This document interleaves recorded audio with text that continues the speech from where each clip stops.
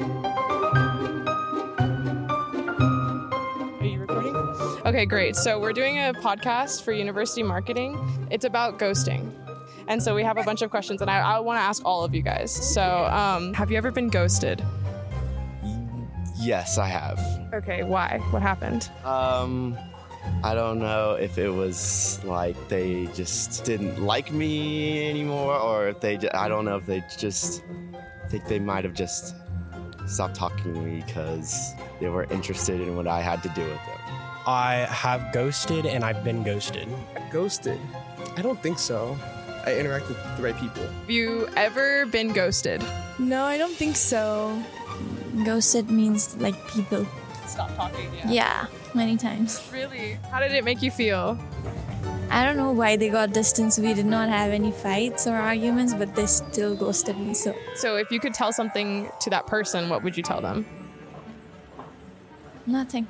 Okay, guys, have you ever been ghosted? Sure, yeah. I've never been ghosted. Really? Okay, so how did it make you feel when you were? I didn't really care, dude. Like, get over it. Have I ever been ghosted? Yeah, like once. Okay, and how did that make you feel? I guess you kind of just like stay wondering what's wrong, but life keeps going. So if you could talk to that person, what would you tell them right now? Honesty is the best policy.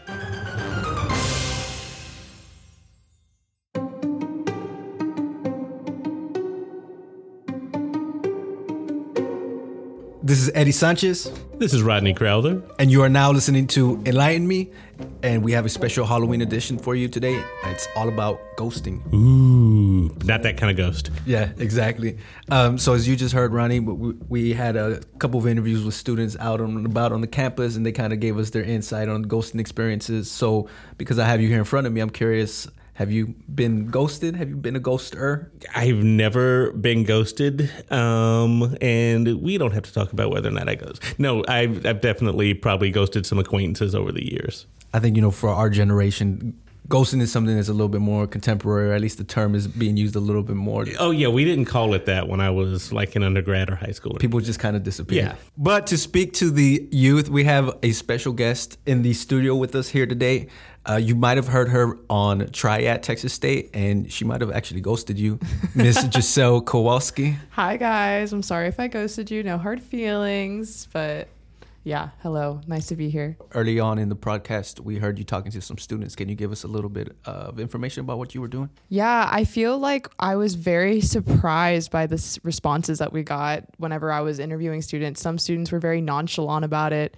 One chick was extremely sad about it and was extremely vulnerable with me. And that really put a stop to, wow, okay, this actually affects people on a way deeper level than we think it does. So Giselle, have you ghosted? Have you been a ghostie? I have ghosted someone and someone has ghosted me.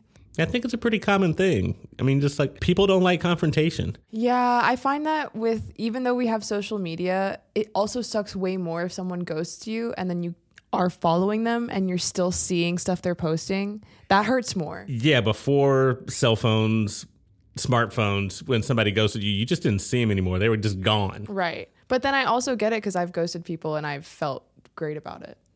So when we initially started brainstorming this topic, there were a lot of different elements that I was interested in better understanding. I wanted to just wrap my head around what ghosting is. I wanted to know how we can develop as individuals to better communicate our emotions so that way we can kind of avoid the ghosting situation. But I also wanted to understand the moral and ethical implications of ghosting, how technology is affecting ghosting, and just how social media is kind of influencing modern behaviors. This feels like a topic that's going to end up having a lot of layers. So who'd you talk to first? The first person I spoke with was Dr. Lindsay Timmerman. I'm Dr. Lindsay Timmerman. I am an associate professor in the Department of Communication Studies.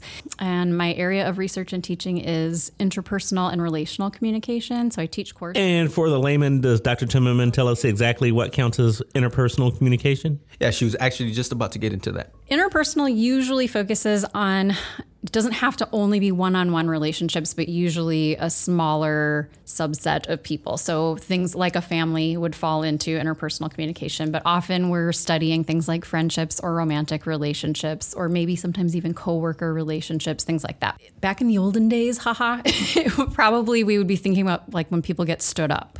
right? Like that used to be a thing. Someone would show up for a date and their date wouldn't show up and it would be just getting stood up.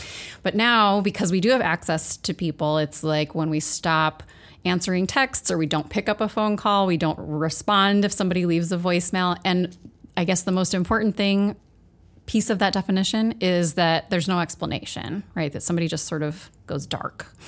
As you and I were talking about before we started recording, it's not necessarily a new thing to disappear out of someone's life and not give an explanation, but just the way that we do it is different now. And the typical amount of access that we're used to having, it seems particularly painful or confusing, I think, when somebody goes silent. I teach about ghosting, and I'm going to talk about this a little bit today from the lens of like unrequited love, because that's often why somebody ghosts, is that somebody has stronger feelings than somebody else. Do you think that it's as pervasive now as it was, in the 70s or in the 80s and 90s? Or do you think it's because of our access to technology, it seems as if it is? I think it might be a little bit of both. I think, as we said, it might be that we are much more aware of it now just because of the way that we, I guess, interact with people, but also can like talk about the experiences that we're having, like by posting on social media and saying, I can't believe this. I've been ghosted 3 times this month or something like that, where we just hear about it more. But I also think the way that we date, and I'm specifically talking about this in a romantic context at the moment, but the way that we date is different now than we used to, right? So if we're dating people more casually, or we're, meeting somebody online and talking to them a few times only online before we meet in person, it's almost like it's giving us more opportunities to potentially be ghosted or to ghost someone. So it might be a little more common, but also we just talk about it more. From the research that you've conducted, do you see it much more readily in younger generations and older generations? Do you think it's something that's across the board? I've seen some figures that have said that like 50% of people have ghosted someone and 50% of people have been ghosted, like that it's fairly common, but not necessarily everybody, right? I don't know off the top of my head if this is true. My argument would be, or maybe my guess would be, that it's probably a little more common in younger generations than older generations, simply because of like the social norms of dating. Like I think the older generation probably are still often meeting and dating in a more traditional way, whereas the younger generation is probably relying quite a bit on online means of interacting, at least at first. Yeah, it seems like generationally, like my generation was a lot more reluctant to have open discussions about feelings. But this generation does that, talks about mental health openly all the time, and it's great. But they also seem a little more averse to confrontation and conflict resolution face to face. Has Dr. Tillman done any research on that generational difference? I haven't done specifically research on exactly that question, but I have met a surprisingly awesome number of kids who are really emotionally intelligent and are really able to like say what they are thinking, state a boundary, those kinds of things that we probably wouldn't have never thought of as a kid, right?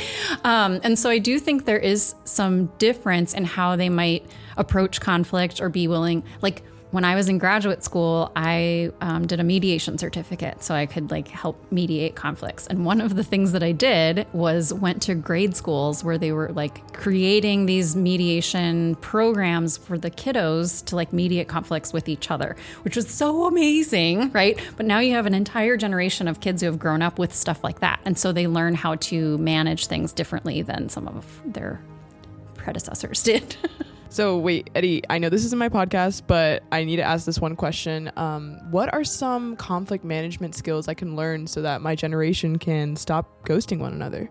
Well, I will say, and this ties very much to ghosting, is no matter what, the most common or the most preferred method of conflict management is always being indirect or avoidant. Most people don't like conflict, or they're a little afraid of conflict, or they've been socialized to think conflict means danger or something bad, right? That if you have conflict in your relationship, that means there's something wrong with your relationship. And so a lot of times in fields like psychology or communication, we have to try to teach people that conflict is just inevitable. Like if you are in an interdependent relationship, you're going to disagree on things sometimes. And so the problem isn't to eradicate conflict, but the problem is to be able to manage it well. So I would say one tip is to try to learn not to be afraid of it or not to see it as a red flag or, an impending doom of your relationship. But also to learn how to be a little more comfortable with being not aggressive, but assertive rather than avoidant. And I think ghosting is a great example of a way that somebody deals with an uncomfortable situation or a conversation they don't want to have, right? By just disappearing. So it's a way to be passive but destructive at the same time. But it also feels probably to the ghoster that that's just easier in that moment to not have the uncomfortable conversation. Is the more dominant individual in the relationship the person that's more likely to ghost? Just because I felt like it's almost like a power move to a certain degree to me. I'm kind of dominating this situation by taking over. There's something called the principle of least interest, which is that the person who cares the least in a relationship has the most power, which sounds horrible, but is true. It's kind of what you were just getting at, right? If I don't really care what you think, then you're going to be the one that's trying to make sure things are okay, right? So if you're really in love with me and I'm not really in love with you, I end up having more power. And so that would be the person that would also maybe want to ghost because they're not interested. In unrequited love, there are two partners. There's the would-be partner who is interested in a relationship, wants to intensify or wants to initiate. And then there's the rejector, right? So the rejector would be the person that has less interest in this case and then would therefore have a little more power. So yeah, I think you might be onto something. So I definitely see how ghosting can be a control thing, a power move. So did she have any examples of when the more passive person in a relationship might choose to ghost? Yeah, she actually touched on that a little bit and kind of explained when the passive person might be the one to initiate the ghosting for their own reasons and kind of their own safety.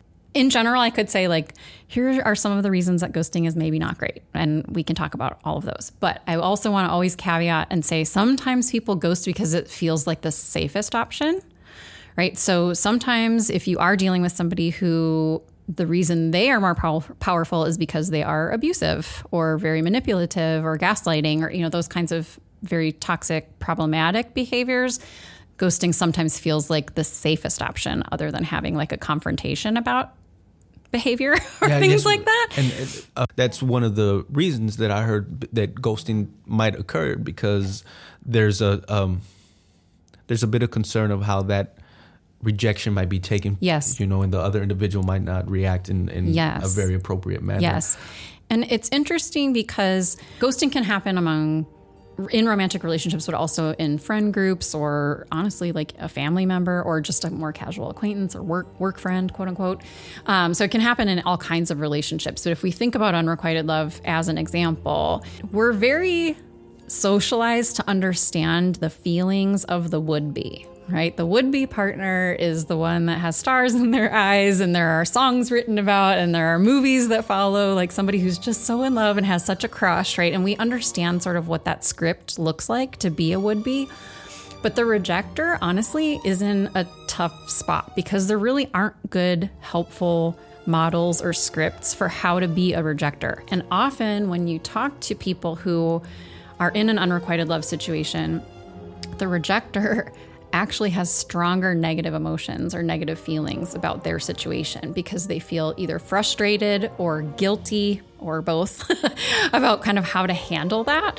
And so you can, I guess, again, see why ghosting might feel like just an easy way to get out of that. And so sometimes, even though it's maybe not the most emotionally mature answer to ghost someone, you can still see where sometimes it comes from a bit of a good place, like their intention was not to hurt them, but sometimes it does end up obviously hurting them quite a lot. For our ghosties and our ghosters, yes, what would be your recommendation for communication, for improving their communication moving forward? If you feel that you have been a ghoster and you now are like, oh, maybe that wasn't the move, right? Maybe I should say, I'm sorry, right? I think that often can be appreciated. I don't think it needs to like reopen the relationship or now we have to go on a date to discuss it all. Like it can be as simple as I realize now that what I did could have been pretty hurtful and I definitely didn't mean to hurt you and I'm really sorry. But that can go a long way. And the other person might say, screw you and block you. Or the other person might say, oh my gosh, thank you. Like I feel a little better now just knowing you didn't fall off a cliff. But I think moving forward, just working extra hard on being honest or saying the hard thing. Because I think quite often when we really do say the hard thing, it doesn't go as bad as we think. I think we can make things up in our mind that something's going to be just terrible or they're going to be really mad or they're going to burst into tears and never speak to us again or something like that. And quite often that isn't the way it goes. And how about for our ghosties? Yes. That's hard because ghosties can, especially if their self-esteem is a little low to begin with, being ghosted can be particularly hard on them.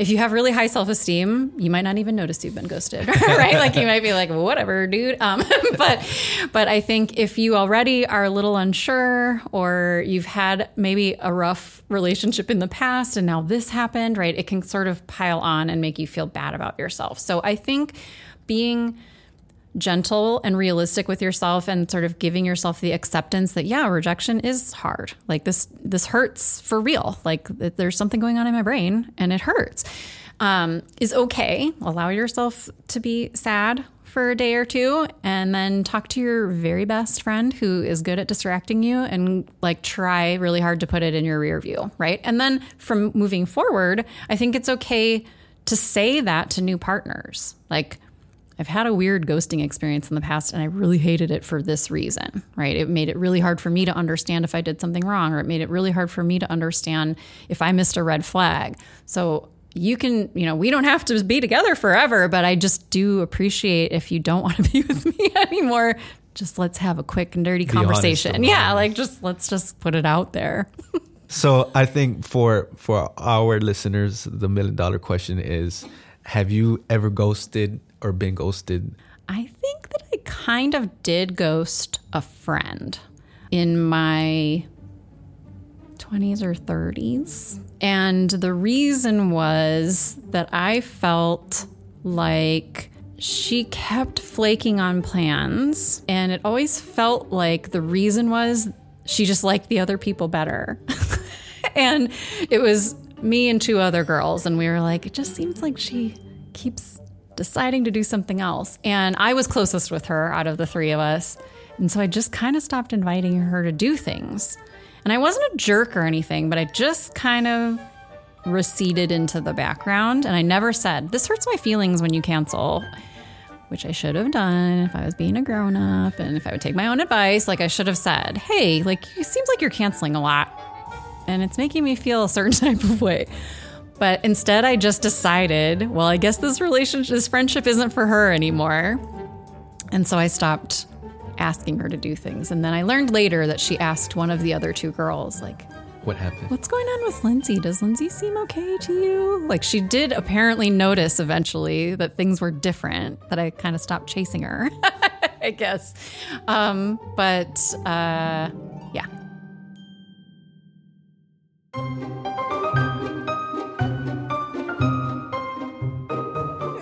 Okay. So have you guys ever ghosted someone? Yes. Yes, all of you have. Have you ever ghosted someone?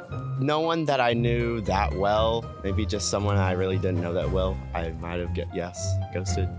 What would you tell that person if you could talk to them right now? Probably, honestly, act like nothing happened. Okay. Because, I don't know, I think that would be really awkward. It's kind of understandable looking back, especially now that I realized that whenever I was ghosted, I was at that like really awkward stage in my life where I probably deserved to be ghosted, because you're like trying to talk to girls and the girls obviously did not want to talk to you like that. So, I mean, yeah, getting ghosted is definitely understandable, but now, especially now that, being the ghoster. Have you ever ghosted someone? No, because once more, I like to treat people the way that I want to be treated, so. Have you ghosted someone? Probably. Why did you ghost them? I'm not very good at confrontation. Also, I'm just like a protect my peace kind of girl. So, I don't know. Wait, have you ever ghosted someone? No, I conclude. When I go away, I conclude things. So have you ever ghosted someone? Absolutely.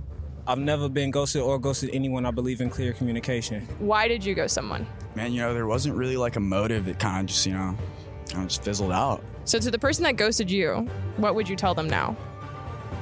Was good. Well, it was a great conversation with Dr. Timmerman. There's like a lot more nuance to ghosting than I really thought about because I haven't been in that space for a minute. She brought up some like aspects of ghosting that I think we heard, Giselle, when you were talking to students. Did you feel that?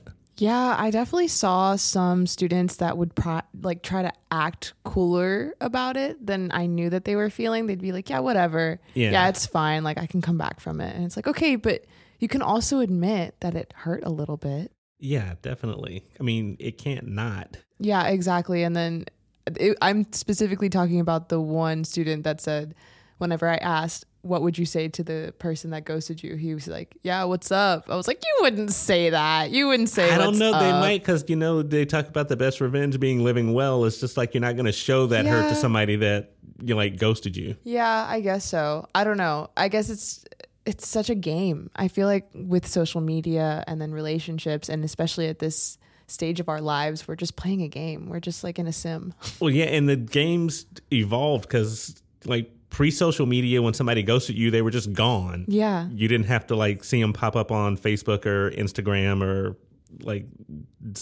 following you on Twitter or something. Yeah, I mean, I'm not watching your stories and seeing that you're actually out with friends or another girl. And it's just all drama. It's just a breeding ground for more drama. Yeah, and social media, honestly, that was kind of one of the main areas of focus that I wanted to get into for this conversation, just because I know that it has a big influence on youth culture, right? And it affects the way that we communicate with each other, not just the youth, obviously, but even as adults, right, as individuals. And so I reached out to Dr. Nicole Taylor from the Department of Anthropology. My name is Nicole Taylor, and I'm an associate professor of anthropology. I study youth culture and social media.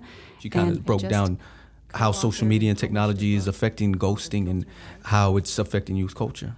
What got you interested in anthropology? Right out of college, I actually went to Texas State University as an undergrad, and I was an English major, and I taught high school for a few years. And I realized at the end of those 3 years that I was more interested in studying youth than in teaching them English. That's understandable, yes. So that's what got me interested in anthropology, and that's what got me interested in studying youth culture. What sort of research do you do, or what area of anthropology do you focus on? So when I first started, I was doing research on body image in teenagers, and I wrote a book called Schooled on Fat about that. But most recently, I've been interested in youth and social media, wondering how they create identities in social media, connect and disconnect in social media, and express themselves emotionally. What we looked at were social norms and tacit rules across social media sites. So what's considered acceptable and unacceptable, and again, sort of broadly, how people connect and disconnect on these sites. Do you think that social media allows for these sorts of behaviors that might not regularly occur in real life? Absolutely. What we learned in interviews and through observations of college students on social media is that the upside of social media is that it allows people to connect much more easily and stay connected much more easily with people that we might otherwise lose touch with, like old friends, distant relatives, people like that. At the same time, the other side of the coin is that it allows us to disconnect much more easily as well. So what students told us in interviews is that sort of hiding behind a screen, that mediation that technology provides, allows for behavior that might not occur face-to-face. For example, mean comments on someone's post or attacking someone on social media. Students said those are things that people wouldn't feel emboldened to do necessarily face-to-face, but the mediated technology makes it easier. And I think ghosting is an extension of that. So yeah, Giselle, I know how I feel about social media. It's fun, but I can dip in and out of it. It's not like something I'm glued to. How does social media make you feel about communication? Oh, I hate it. It's not real. It's not real communication. It's so fake. Yeah, that's kind of what I think, but I think I sound like a grandpa when I say it. But yeah, it just seems like a lot of noise and not much real talk. Yeah, and I feel like, especially, we talked about this earlier with like mental health and everything. Everyone's so aware of it, but then it just gets to the point where it's like, oh my God, how aware can we be? We're not even talking about it in real life. Like, all we're doing is posting about it. Eddie, did Dr. Taylor address that issue, or has she researched the numbing effect that social media can have on people? She actually talked about how emotions are not always authentically expressed on social media, right? Even though that's kind of the perception that people are being honest on there, the truth of the matter is that a lot of things it's all a front to a certain degree. We dug in pretty deeply into emotional expression and how people communicate their emotions on social media. And what we found is that, social norms sort of discourage authentic expression of emotion on social media. Well, that is, if you're happy and you're excited, well, that's acceptable. That's something that you want to communicate. But if you're depressed or you're sad or you've had a really hard day, these are emotions that are less acceptable. And so students had all these workarounds for these kinds of emotional expressions. One was kind of framing it as a life lesson, after the fact. Like, I went through this really hard time, but I came out a stronger person. Or going ghost, as they called it, which is disappearing from social media for a while, which they felt like was more appropriate and acceptable than, sharing what they were really feeling at the time. That's interesting that you took that term in kind of a different direction than I had heard before, because generally when you hear ghosting, it's primarily in like an interpersonal relationship, right, or a romantic relationship. But ghosting can also be essentially stepping away from social media, like you said. So that's really interesting. My question to you is, how would you define ghosting? Well, ghosting, I think, is both. It's disappearing from your presence, disappearing from social media for a while and becoming a ghost. Right? But it's also, as it's more popularly termed, kind of cutting off a connection with someone suddenly without explanation and disappearing from their life. And, the research shows that this has become popularized through dating sites, right? So we commonly associate it with romantic relationships and dating apps, but it also happens with friendships. And, there have even been a couple of recent articles talking about it happening with job applicants, that this is becoming more common, that you go through a series of interviews thinking that things are going well, and all of a sudden... Yeah, and the recruiters ghost the people that applied for the job, right? Yeah, so we're seeing this happening in all sectors of life. So what is the anthropological effect of ghosting on society?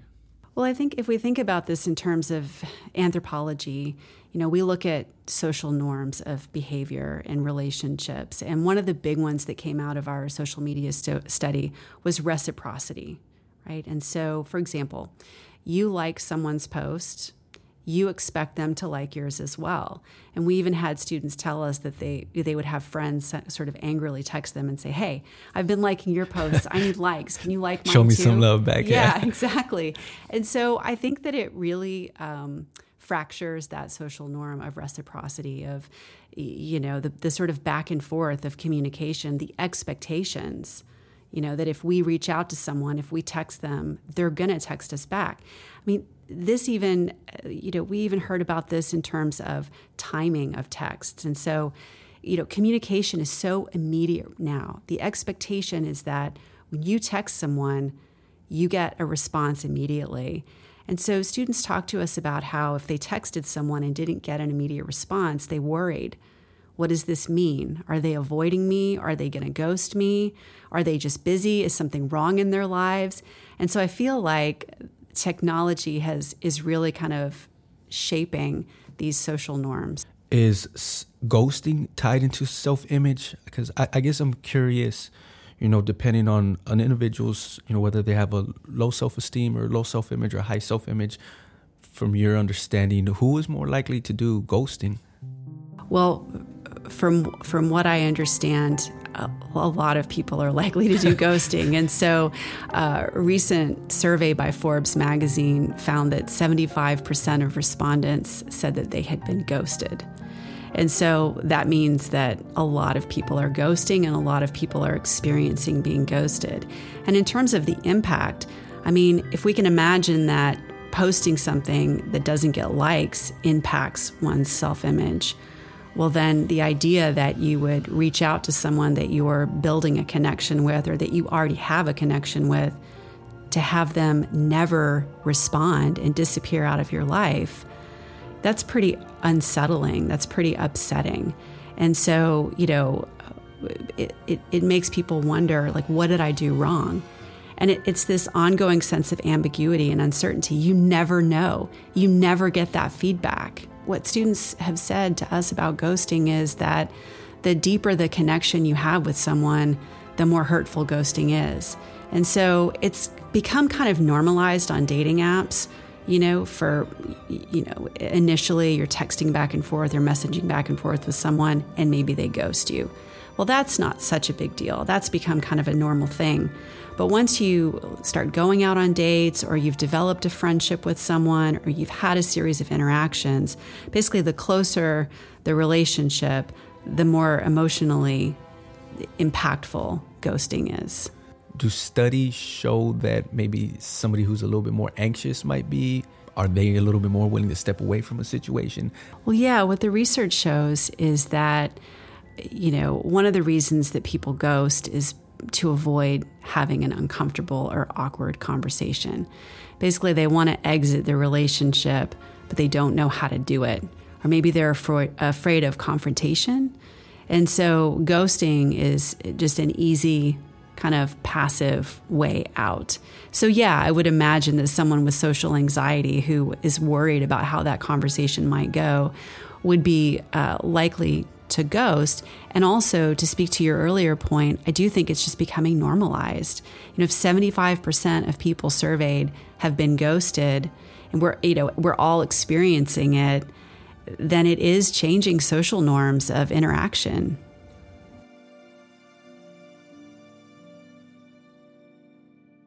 Is ghosting more prevalent nowadays? I mean, I think it's probably always happened on to some degree, but I think technology is allowing it to happen much more easily, right?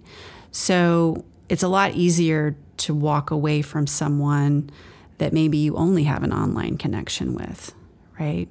Or maybe that you've just met online and you don't share a circle of friends or any acquaintances yet, right? So I think whereas before technology, we didn't have an opportunity to meet some of the people that we're easily able to meet and interact with now. And so I think that, I think that with dating apps and with social media, we are constantly bombarded with opportunities for new connections. They're everywhere, right? If you just look at how many people you're friends with on social media, and then if you're on dating apps, just look at how many people you're, looking at, how many potential dates you're looking at every day.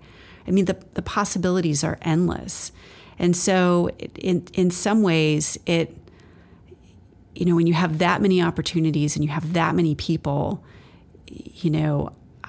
I think that ghosting can just be an easy way to walk away from some of those connections. And I've heard, and I probably heard it from wrong sources, but I've always heard like humans can essentially make a finite amount of relationships. They're kind of limited in how many connections that they can really carry throughout a life. And it seems to me as if ghosting might be a result of too many connections being made. Yeah, I think that's possible. I think we have to remember that there are different degrees of ghosting. And so it's one thing to ghost someone that you just texted back and forth with for 5 minutes on a dating app. It's another thing to ghost someone that maybe who you've been dating for a year, right? Those are two, I think, very different behaviors. I think the first one has become just very normalized. And I think I think a lot of people are experiencing it and a lot of people are doing it. And yeah, I think your point is a good one, that we can only really build and maintain a certain number of meaningful relationships. And, I think ghosting has really kind of become popularized with the dating apps. I think ghosting entered the Urban Diction vocabulary in like 2017, just a few years after Tinder came on the scene. And if you think about those dating apps where you're swiping, they're really commodifying. It's like online shopping, right? It kind of commodifies the connection. It kind of commodifies the whole dating experience. And so just like you might put something from Amazon in your cart and then decide, nah, never mind, and delete it. The dating apps kind of remind me of that. Is there anything that you could tell our audience about potentially not how to deal with ghosting, but maybe how to traverse that obstacle? Yeah, I think it's hard because when somebody ghosts you, you no longer have the opportunity to check in with them and say, hey, what happened? Did I do something? Can we talk about this? And so I think it just leaves this sense of ambiguity, this sort of ongoing sense of ambiguity and uncertainty. And so I think, my best advice would be to, remember that the behavior has more to do with the person who's doing it than it has to do with you, right? And to try not to take it personally and to lean on your friends and your social network for support because, it is kind of an isolating, upsetting experience to be ghosted. Has Dr. Taylor been ghosted or ghosted anyone? Yes and yes. So yeah, that to answer your earlier question, I think it cuts across age groups.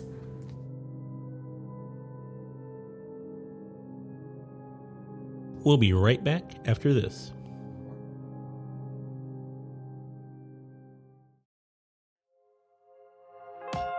When you go to Texas State, there's never a shortage of things to do. From engineering and opera to esports and fencing, we have it all and more. Listen to our new podcast, Try at Texas State, to learn more with me, Giselle, about the kind of organizations and programs that make Texas State so special, and to take a deep dive into niche subjects that find its way into our everyday lives. Listen on Apple Music or Spotify, and episodes release every other Wednesday.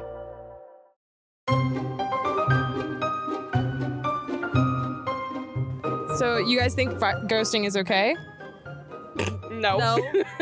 Okay. What would you tell a friend that's thinking about ghosting someone? What would you tell them? Well, I would ask why first, and then if it's a good enough reason, I'll be like, do what you got to do. Do you think ghosting is okay? I probably shouldn't have done that. I could have said something about, informed him, and that's on my part, but probably wouldn't be super against the idea. It kind of just depends on the situation. Okay. Like if someone has done something really bad, they probably deserve to be ghosted. Do you think ghosting is okay? It depends. Maybe if you like I said, if you don't know them well and you just don't really want to talk to them, I would say it's okay. Do you think ghosting is okay? To a certain degree.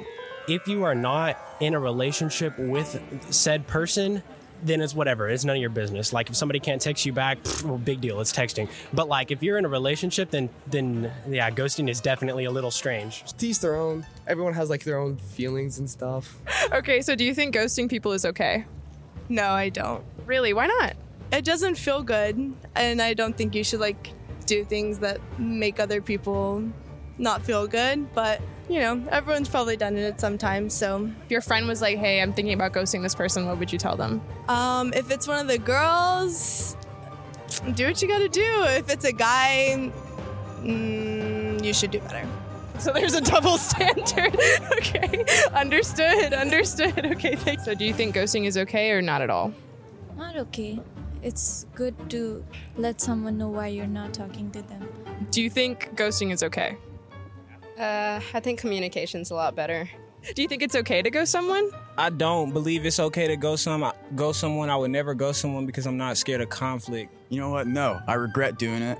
You shouldn't ghost people, but if you need to, just separate yourself and let them know that.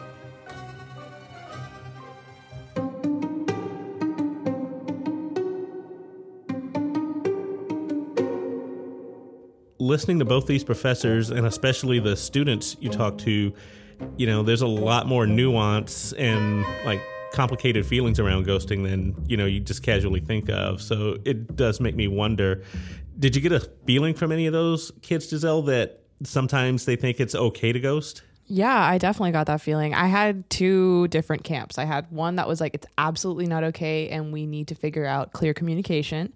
And then I had the other group that it's like, there are certain situations where it's absolutely okay.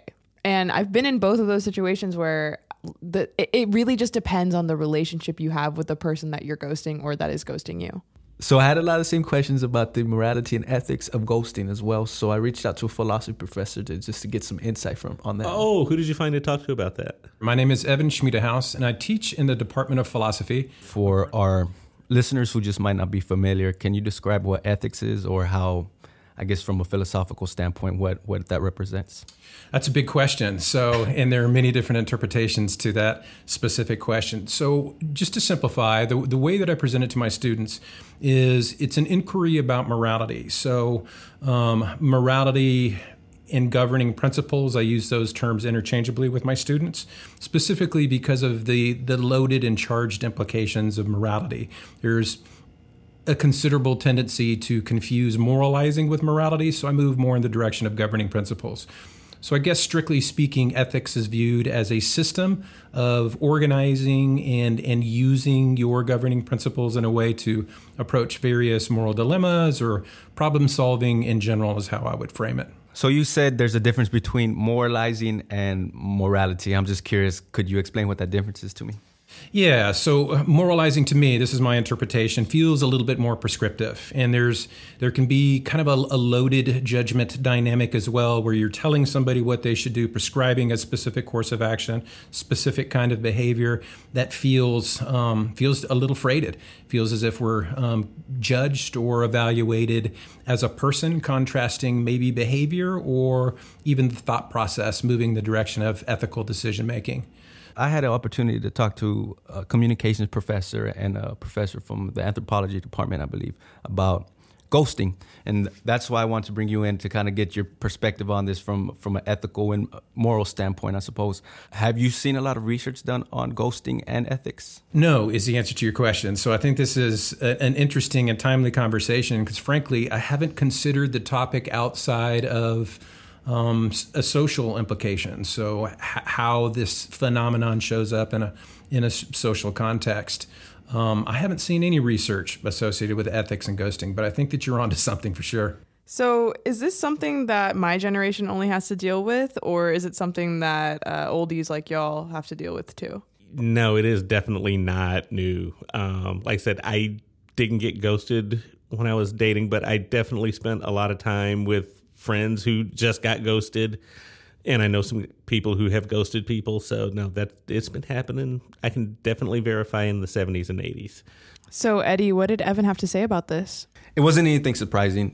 This is a phenomenon that's been happening throughout the history of mankind. He kind of just broke down how it occurs in today's society. I think that it's taken shape in a different way, and similar to some of the many advances within communication, I think the intensity and frequency has developed and shown up in a very different way. It seems to certainly be a part of cultural dialogue and discourse in a different way as of late. So what do you think ghosting says about ethics in modern society? I think that it speaks to, we've got some communication difficulties and challenges in front of us. I'm concerned about how and when we choose to self-express and what we choose to express, how we develop relationships. And I think from an ethical point of view, just in a very reductive way, I think there are some broad ethics that could potentially come into play. For example, do unto others. I mean, most cultures share that dynamic, do unto others, and in the manner in which you would have others treat you, essentially. But with this phenomenon, it feels a little bit differently. It almost feels as if individuals, maybe even groups to some extent, are quick to rush into a different sort of a calculus. Do unto others before they do unto me, if that makes sense. Yes. So there are resonant dimensions that show up with that. I think that there might be some uncertainty on the part of a potential ethical agent making a decision to ghost. And there's certainly a resonant dynamic for those of us that have been ghosted. What does that feel like? What are the implications? And to use my earlier example, if you have been ghosted, are you now more prone to move in the direction of ghosting others? And how do we justify that? Are we even thinking about the implications of ghosting to us, to our lived experience, what we might receive in the future, and what it is that we're exhibiting towards others? You're touching on a lot of different topics that I want to get into. So I'll kind of start with, do individuals have the right to ghost? I think it's an interesting question. I think that there are some broad ethical implications that should be considered. And if we look at it from kind of a self-serving point of view, how could this kind of treatment that I extend towards others be reciprocated and directed towards me in the future? So there's kind of a self-serving dynamic. And I also think just my area of at least initial interest when I'm approaching a moral dilemma or thinking through ethics in general is normative ethics. So thinking about what we ought to do. In this case, I think that the ethical calculus that shows up for many folks is contextually dependent. What's going on? What's the nature of the relationship? Again, is it established? Is it new? Is there a relationship? So do we have the right? I mean, that's an interesting question. I think the answer is that, like most anything, you could justify your right to discontinue communication. But I think that might even potentially negate the ethical implications of what should I do. And again, from a normative perspective, what is the appropriate course of action? What is reflective of my ethical point of view? I think that could be compromised, even if we justify it from the space of rights. That is a lot to try to absorb and weave your way through, and understandably, because so much of this is contextual. I mean, look, culturally, we're programmed to be fixated on this idea of individual rights, and duties and responsibilities that come with that seem to be frequently neglected, in my humble opinion. So that actually kind of leads into my next question. Yeah. What are the duties and responsibilities of potentially a ghoster, a ghostie, so to speak, somebody who's been ghosted? Does the ghostie, for instance, do they have the responsibility or the moral duty to be forgiving? Personally, as an individual and as a person who is teaching these ideas as well to my students, I think the duty comes into play when we evaluate what it is that we espouse as our ethical position contrasting our behavior. So is our behavior in alignment with our ideas and our ethical rhetoric, for lack of a better designation, that we put out into the world? So I tell you that I'm about these things, but my behavior isn't in alignment with what it is that I'm referencing. So for me, I think that we have a duty to, at minimum, evaluate any potential disconnect. And I also think that as ethical agents, we have a duty to evaluate the ethical ideas and reasoning methods that we put out into the world. What is an ethical agent? Do you get a badge with that? Yeah, so it's a person who's acting with a sense of ethics, representing some kind of ethics. Somebody that is approaching maybe in this context, the ethical dilemma or thinking through the ethical implications of ghosting. Is it better to lie to someone to avoid hurting their feelings than to ghost? That's a classic philosophical dilemma. So it depends on which school of thought you align with. And for me, I value honesty, and the moral associated with that is truth-telling. There's other interesting questions. Is if you're neglecting to give somebody the whole truth in order to spare somebody's feelings, is that dishonest? Is that some way out of alignment with our individual morals? It's interesting to consider. So I think it depends on the individual. For me, I don't think that ghosting, unless there are contextual dynamics that are introduced, I don't think it's an effective method of embodying and representing an ethical point of view. And at the same time, I don't think it's effective in terms of, again, the resonant implications of how this phenomenon could impact us in a larger context. So more people, you and I, ghost one another. You might ghost somebody else. I could ghost another person. And I'm very interested in continuing and initiating and broadening discourse, contrasting shutting it down. How has social media affected ethics? I don't think it's helping it necessarily. I mean, that's my intuitive answer. And part of it is that I think we spend a lot of time talking at each other instead of with each other. This, for me, is of great value because we're talking through ideas. We're having a conversation, and we don't necessarily need to agree or generate consensus. We're just working through our thoughts. And doing so in a public setting, I think, is of great value.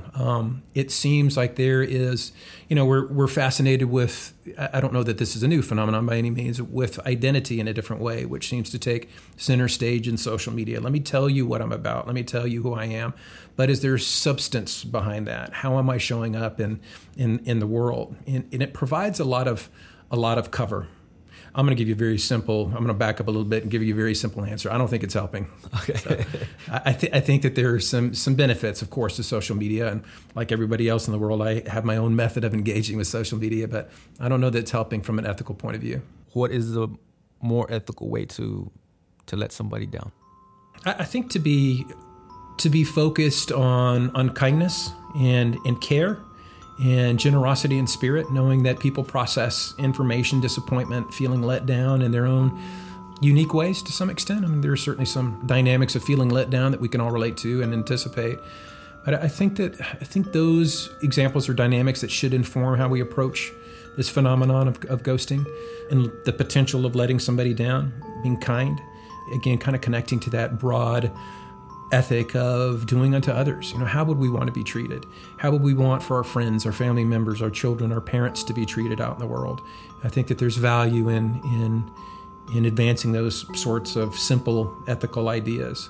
Have you ghosted somebody? Yes, is the answer to the question. So, and it's interesting because in the moment, it showed up for me as something. It created psychological discomfort. I'm like, I don't know that this feels right. My justification, I think, is shared with others. We don't have an established relationship. So I worked around it.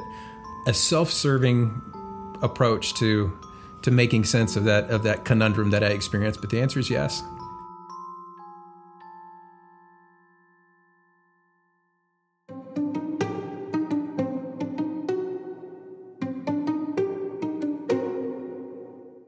So, Giselle, what do you think about ghosting now, and how would you approach it after hearing all this conversation? It's given me a lot of insight, but unfortunately, I think I will still be a ghoster. #forever. Wow. After this conversation, I think this kind of ghosting is way scarier than the other kind. Yeah. Really? Why? There's not the same emotional stakes like with a spirit from beyond the grave as like people in your life just bouncing on you. If Casper floats through the room, that's not going to hurt my heart. Doesn't break your heart. Yeah. Okay, you kind of lost me on that one, but I'm not afraid of spirits. I don't think you understood what he was saying. No, I definitely didn't. Yeah, that went right over my head. Look. Because it's like the ghosting. Ghosts don't scare me, like emotional. Oh, sorry. Yeah. Thanks for coming to the studio with us here today, Giselle. Appreciate you getting those conversations and recording the students and their responses. Yeah, that really added a lot to the discussion. Oh, I'm so glad. It was really fun. I really enjoyed this one. So what do you have for us next month? Next month, we're going to be talking about community care after the pandemic, particularly with like nurses and our point of service caregivers. A very spooky Halloween to all of our listeners, and we'll see you next time. This podcast is a production of the Division of Marketing and Communication at Texas State University. Podcasts appearing on the Texas State Podcast Network represent the views of the host and guest and not of Texas State University.